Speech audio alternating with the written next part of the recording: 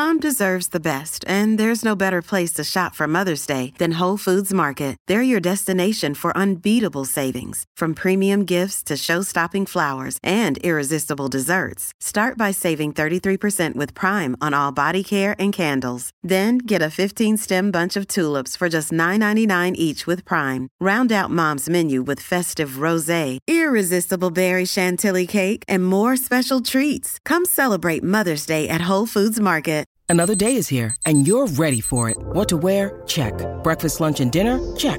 Planning for what's next and how to save for it? That's where Bank of America can help. For your financial to-dos, Bank of America has experts ready to help get you closer to your goals. Get started at one of our local financial centers or 24/7 in our mobile banking app. Find a location near you at bankofamerica.com/talktous. What would you like the power to do? Mobile banking requires downloading the app and is only available for select devices. Message and data rates may apply. Bank of America N.A., member FDIC.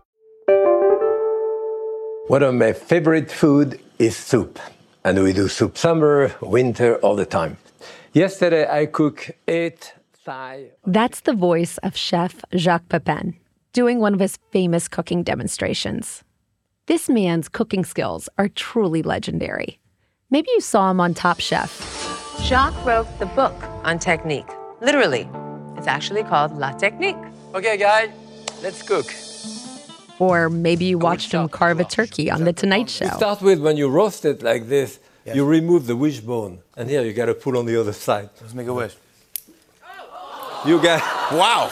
Well, we both got our wishes came true. Yeah. That was cool. Jacques has worked in top restaurants, cooked for world leaders, published dozens of cookbooks, and made hundreds of hours of TV, including some beloved collaborations with Julia Child. And I'll admit, I was pretty starstruck when I got to interview him. Can I get a picture for my mom? Do you mind? No, of course. At heart, though, Jacques told me he's a miserly cook, someone who doesn't waste a scrap of food. It's a lesson he learned as a child. My father never threw out a piece of bread. He would kiss it before he threw it out, and if he threw it out, it was to throw it to the chicken. The Second World War started when Jacques was a little boy in eastern France, and food was scarce during and after the fighting. It was Jacques' mother who did the shopping and cooking, and Jacques watched her stretch every morsel she had and transform it into something delicious. Oh, yes. My mother was a very thrifty, very miserly cook, and that's probably where I got it from. But, there was nothing to eat, so she could do... we had no sugar, so she made the syrup with some turnips or whatever root vegetable that she had to reduce it, make a syrup out of it. Jacques was the middle son of 3, so time was just as scarce for his mother as groceries were. He never forgot watching how efficiently she worked in the kitchen. A woman who has to feed a family, and it used to be in France morning and night, twice a day, and under a certain amount of money. So that really teaches you not only economy in the buying of product, but in the spanning of time and in the use of equipment, economy of motion. Now, at 87, Jacques continues to channel his mother's sense of thrift. So when he's doing a cooking demo, he doesn't just tell his audience what ingredients to use. So I have a potato here. Peel the potato. He shows them how to use what they already have, like when he makes what he calls fridge soup. Occasionally I go to the refrigerator, I have a piece of one thing or another. We do a soup with it. We had spinach yesterday for dinner, so I have that left. I have some salad here, wilted salad, and it's okay. I look at it, it's not damaged, and it's fine in the soup. Everything we eat has a story to tell. Welcome to If This Food Could Talk, a history show for everyone who eats. I'm Claudia Hanna. I teach Mediterranean cooking classes and lead culinary tours to Cyprus, Greece, and Turkey. I introduce food lovers from around the globe to a taste of the old world and to the history behind what they're eating. And you know what? I too am a miserly chef. Today, we'll hear the story of how miserly cooking became Jacques Pépin's tradition and his superpower. Then, food historian Helen Veit will talk about why what we eat and what we toss has evolved so much over the past 100 years. It has something to do with an appliance we all take for granted. We think of the stove, I think, as the center of a kitchen for people who cook. I think it's really the refrigerator. Plus, with Jacques as my inspiration, I'll take whatever's in my fridge and turn it into a fast, cheap meal that you can make too. We'll be back with Jacques in just a moment.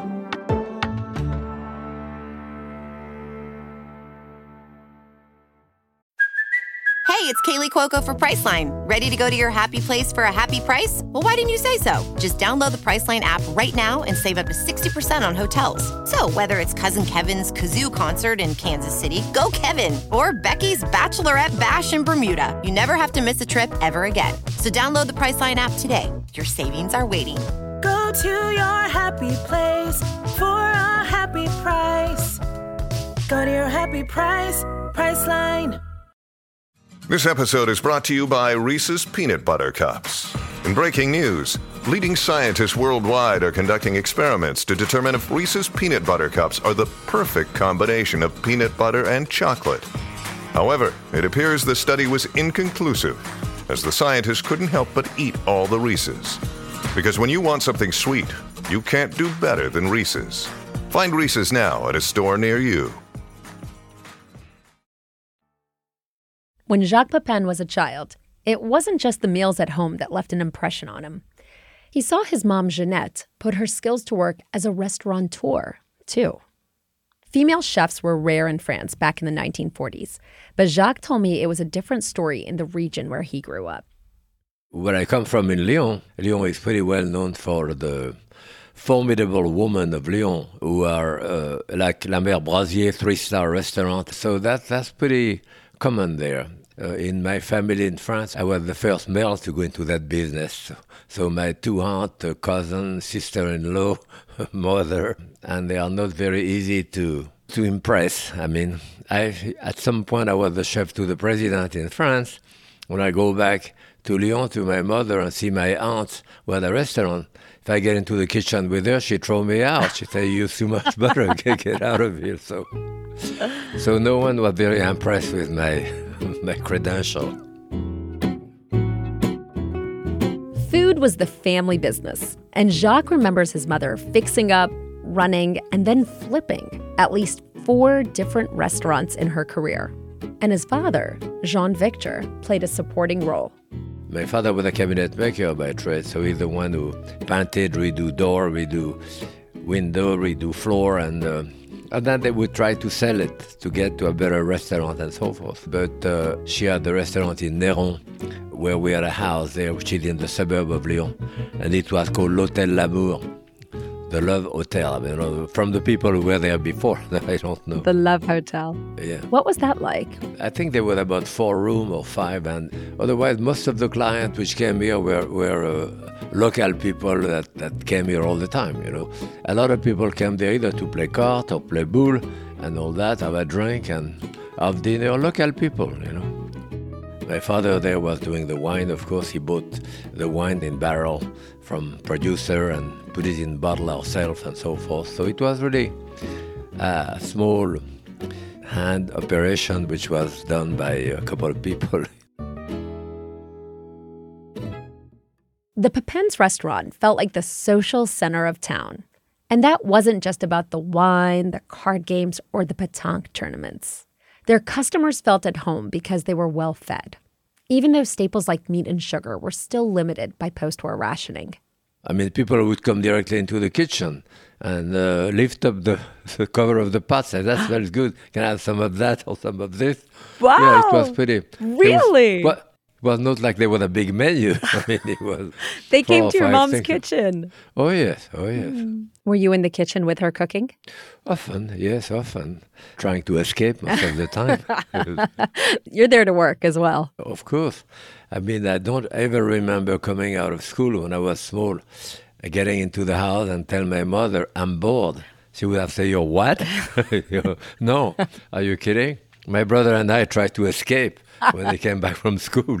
Otherwise, you know, I don't think ever my parents asked me whether we did our homework or not. It was part of that, and that was our job, and that was it, you know. Yeah. So wash the bottle for the wine, peel a potato or whatever. Yes, sure. And the Hôtel L'Amour, we had about 5 or 6 or a dozen chicken, feeding with whatever left over, and us picking up clover or to feed the chicken. These chickens the boys were feeding were not allowed inside the Hotel L'Amour, but they were central to its success. The Pépin boys could feed the chickens at no cost. They ate table scraps and clover and scratched up worms and insects to eat in the yard. And the chickens gave back.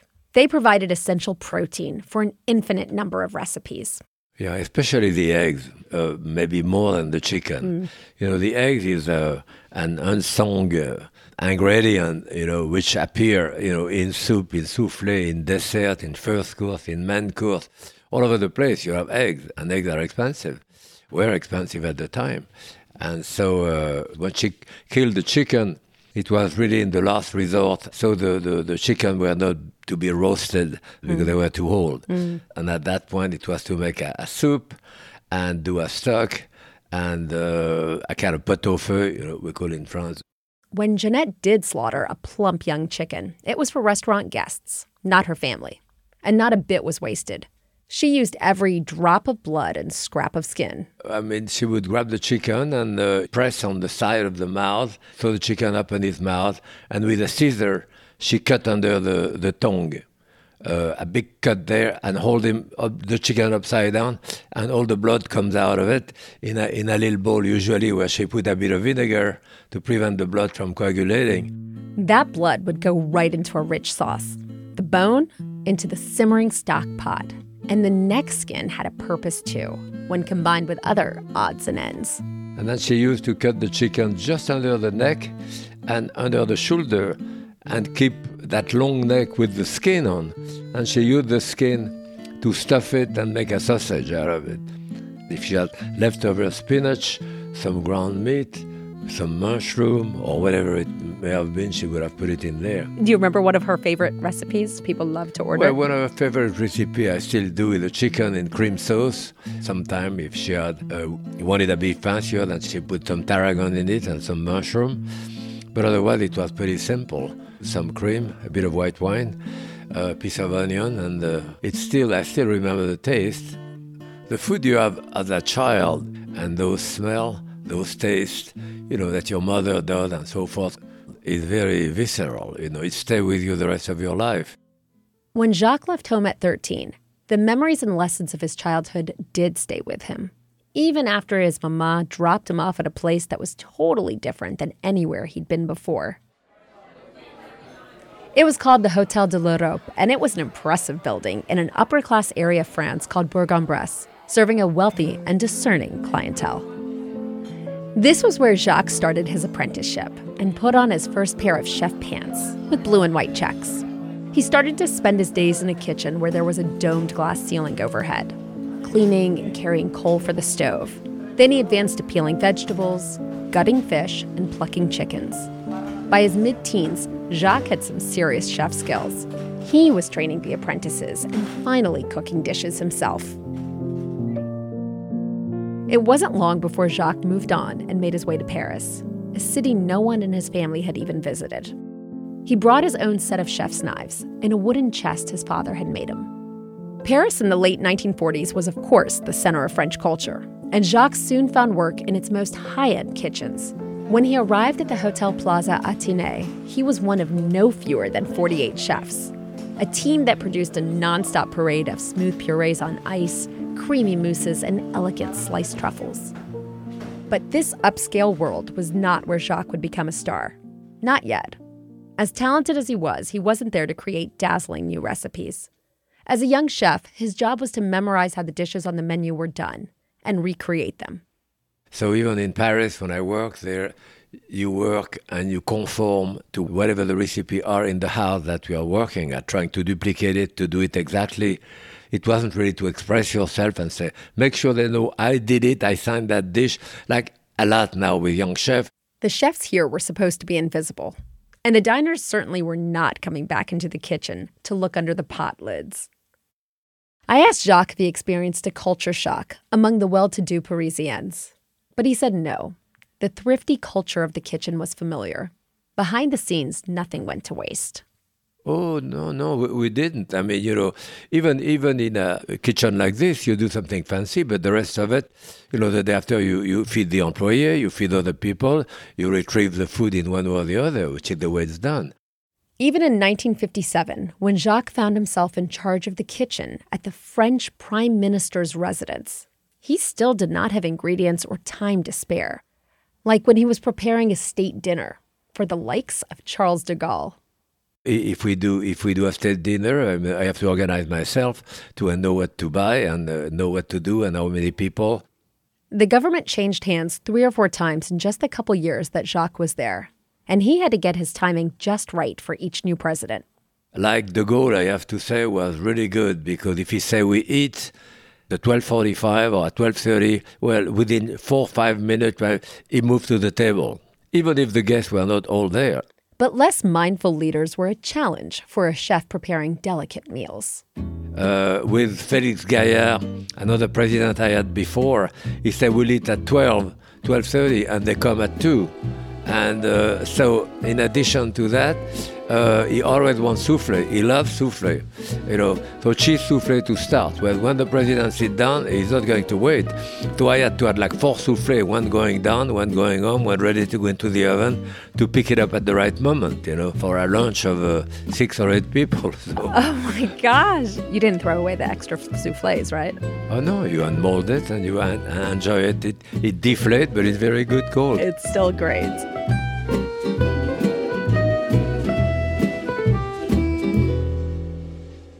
I love that image of Jacques in his mid-20s, huddled over some deflated but delicious cheese soufflés. But he was getting ready for a new adventure. In 1959, Jacques packed his bags and he took what he'd learned about classic French cuisine and being thrifty to the USA. Jacques had heard that it would be easy for a French chef to find work in the US. And when he arrived, those rumors were true. Haute cuisine, or classic French cooking, defined fancy food for American high society in the 50s and 60s. So the skills Jacques had for making creamy, meaty, buttery food were in high demand. Jacques soon landed a job at Le Pavillon, a spot that had been the pinnacle of New York City dining. It was the kind of job that could open doors for a young chef, if he wanted it to. And that door did open in 1961 when John F. Kennedy and First Lady Jacqueline Kennedy Onassis were staffing up for their new administration. And of course, their White House chef should be French. But when they offered the job to Jacques, he said, "No, merci." I asked him why. So I had done that work in France for a couple of years with 3 presidents, So the cook was really low on the social scale. And no publicity or anything like this. I served Nehru, I served Eisenhower, Tito, Macmillan. Those were the head of state at the time. But I would no one would ever call you to the dining room for kudo, for people to applaud. That didn't exist. The cook was in the kitchen in a black hole, and no one ever, if anyone came to the kitchen, was to complain about something. So I did not really realized to a certain extent the potential of going to the White House too. I mean, for me, I say I've done that. So he let another young chef he knew, René Verdun, take the White House job instead. And like a year later, he sent me a picture of him with the president, standing up. I said, sure. I never took picture with the president when I was in France. So it was the early 60s.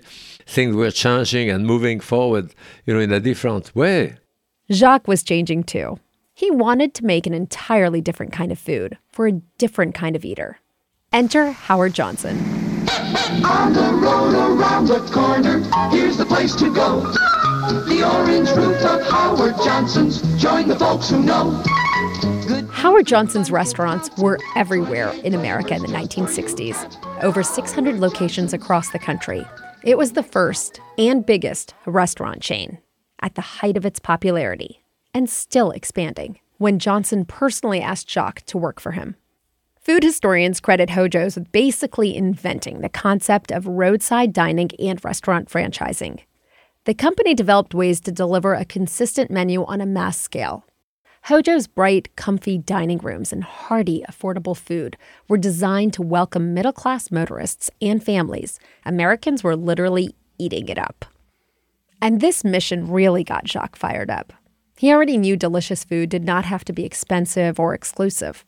Now he could experiment with how to make it in a whole new way. Yes, it was rewarding in many ways because it was totally different than what I had done before, a different world for me, and the idea was to be able to feed people in a large production like that, and good food, relatively inexpensive. Mr. Johnson said, you have carte blanche, you do whatever you want. When Jacques went to work in the central kitchen at Howard Johnson's, it was a major turning point. No more cooking haute cuisine for wealthy elites.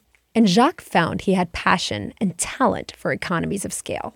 His eyes lit up when he told me about the recipes he made and the tools he had to work with. I had a little test kitchen with butter, we had fresh onion, we had it.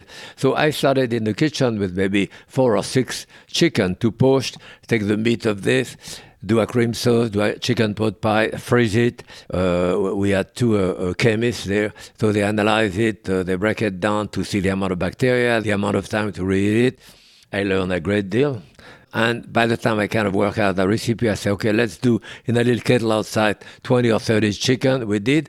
And eventually, 3 months later, we're doing 3,000 pounds of chicken in that 1,000-gallon kettle. Those 1,000-gallon kettle are ladder on the side. You would go up. Where did you even get a kettle that's 1,000 gallons? Like that? Oh, I don't even. Where do you get one? We have several of those, not only one. They also had a rotating oven that was 20 feet tall. And you could look up and see massive cranes lifting giant baskets of ingredients. Making quality meals for large numbers of everyday people was not just rewarding, it was good business too. And it would be Jacques' key to success in his next venture. Jacques stayed at Hojo's for 10 years, and when some investors approached him about starting his own place, Jacques opened La Potagerie right on Fifth Avenue in New York City. But when you had a chance to open up your own restaurant in New York, you chose to build it economical, right? Oh, sure. Can you tell us a little bit about it? What did it look like? What was the premise of the restaurant? Yeah, it was a soup place. That's it, We moved in that little restaurant on Fifth Avenue up to 800 people a day. So it was a glorified cafeteria. So you choose your bread, baguette, croissant, and black bread. People took whatever they wanted. And we did 3 different types of soup every day. Like a big black bean soup with sausage in it too, a chicken soup and fish soup. And in summer we did 1 cold soup. You could have soda or coffee or we had beer and wine, but it was extra. But otherwise the whole thing was $3.25. Jacques believed in feeding people without draining their bank accounts. And he loved creating the efficiencies that made that possible. Coming up, we'll hear about a big turning point in Jacques' life that was totally unexpected and changed almost everything. It would force him to find a new way to do the work he loved. Plus, we'll get a food historian's perspective on Jacques' love for thrifty cooking in a culture that was becoming increasingly wasteful. He's not tolerant of food waste, and he doesn't want you to be either. It's just part of how he cooks.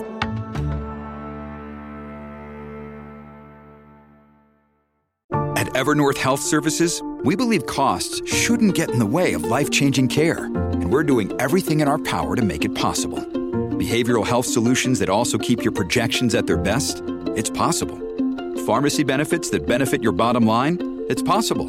Complex specialty care that cares about your ROI? It's possible. Because we're already doing it. All while saving businesses billions. That's Wonder made possible. Learn more at evernorth.com/wonder.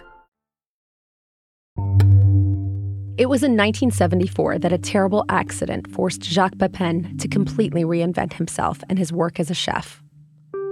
Jacques was living in upstate New York with his wife Gloria and their young daughter Claudine. And one night, Jacques was alone in the car, hurrying down the highway, when he swerved to avoid a deer, causing a devastating crash. Jacques' injuries were so serious that doctors weren't sure he was going to make it. Thankfully, Jacques did recover, but the long days and physical demands of working in professional kitchens were over.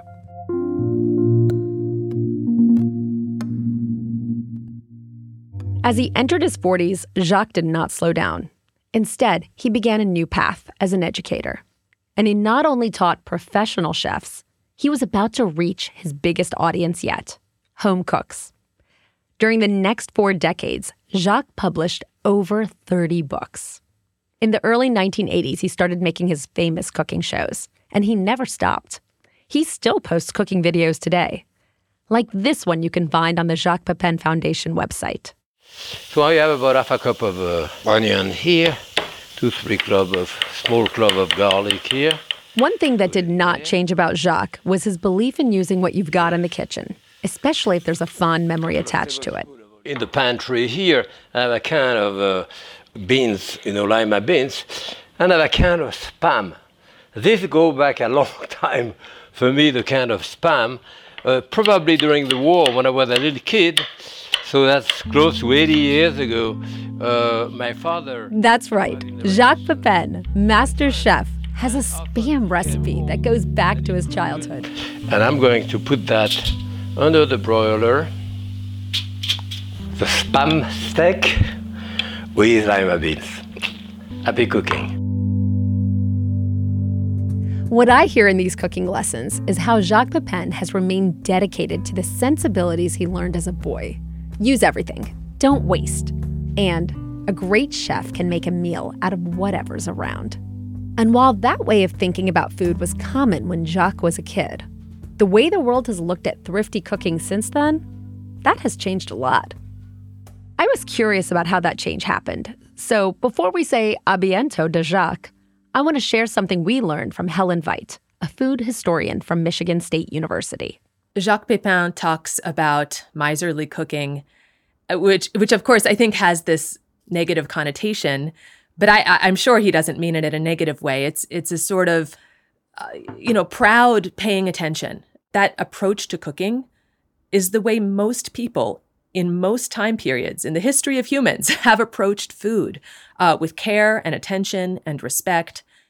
Saving on food and ingredients is still a necessity in most kitchens around the world. But how we achieve that goal and people's attitudes about what's worth saving versus what goes in the bin would be unrecognizable to someone like Jacques' mother today. That's due in part, Helen said, to the refrigerator. So refrigeration was enormously significant in allowing people to preserve food in a non-transformed state, when people can really, take a whole meal that wasn't eaten or a whole dish and put it in the refrigerator and pull out essentially exactly the same food that you put in 3 days earlier.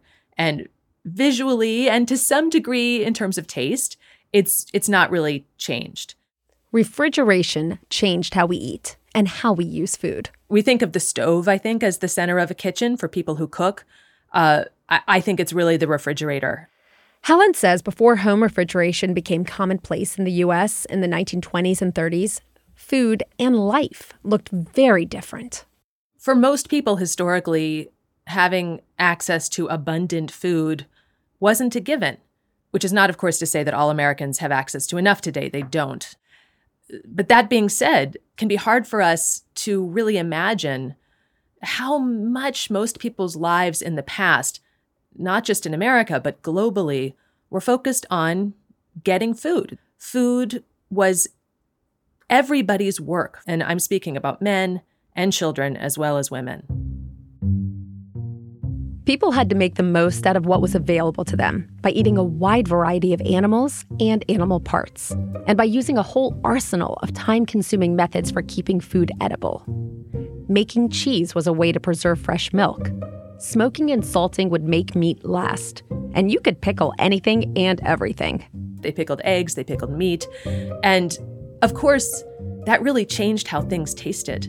Americans in the 19th century and before ate things that were much brinier, smokier, saltier. We do still eat some foods that are pickled, salted, smoked, or fermented. In fact, check out our entire episode on fermented foods in our podcast feed. That said, though, these are techniques that home cooks in the past had to use to make sure their families had enough food to survive. Helen says with refrigeration, most home cooks forgot the preservation techniques they'd relied on for hundreds of years. But it did create a whole new category of food, the leftover. And at first, leftovers had real appeal. Starting in the Depression, there is some glamour attached to leftovers, especially before everybody has a refrigerator. As leftovers are becoming more and more of a daily part of many Americans' lives, we see this kind of unique approach to them, which is transformation, ideally into an unrecognizable form, so that family members don't realize they're eating yesterday's leftover tuna casserole. Instead, the leftovers are sculpted into little crevettes, or this called for some creativity, sometimes artistic flair. By the 1950s, 98% of Americans owned refrigerators, and leftovers were incredibly easy to preserve. But ironically, that's also when many Americans stopped eating them with delight and started giving them a big old eye roll. Helen explains some of the developments that caused leftovers to fall from grace. One is just the sheer abundance of food in the United States, abundance that no one in the history of the world had ever seen on this scale, thanks in large part to the industrialization of agriculture, to the existence of long-distance shipping, to refrigerated rail cars and trucks, things like reliable canning. All of a sudden, there was food that was cheaper than it had ever been. Helen says, of course, there were still Americans who struggled to afford enough food. But food was seen as way less precious than it had ever been. When we see leftovers talked about in popular culture in the 60s and 70s and later, it's often as a joke. The idea that, a wife is trying to dupe her family members with some dubious casserole and people are skeptical, rightly skeptical. People became comfortable with food waste in a way that was never acceptable in the past. And it's only rather recently that we may have entered a new age of appreciating leftovers and a less wasteful approach to our food in general. I've seen food prices shooting up at the grocery store lately, and it makes me think twice before I toss some leftovers out. One of the changes that I think is happening slowly, maybe unevenly, is an awareness that even if you can afford economically to waste food, it involves waste that you might not be comfortable with in other ways, ecological waste, the cost and the resources, the water, the land that go into creating food is something that people are, I think, starting to become more aware of. That being said, Americans still waste an enormous amount of food, sometimes through lack of cooking knowledge. To really make the best use of leftovers, it's not always possible to just microwave them and eat them. Often what you have left over are small quantities of ingredients. What do you do with those? How do you make use of them? If you don't know much about cooking, that's quite daunting. And for over 40 years, Jacques Pépin has been teaching those skills. One of the things that you see when you look at his recipes and his techniques is that this attention to not wasting food, using up different kinds of foods, is just integrated at every step. He's not tolerant of food waste, and he doesn't want you to be either. He's not aggressive about it, but it's just part of how he cooks is, well, you're using this part of the animal now. What are you going to do with the other part? Or, now that you have this part of the greens that you haven't used, there are ways to use that up too. And that's essentially what Jacques told me too. Well, food is expensive. It's very gratifying, too, to be able to feed people with minimal amount of money, a minimal amount of movement, better results. So it's always better, and it's part of, as I say, part of our tradition.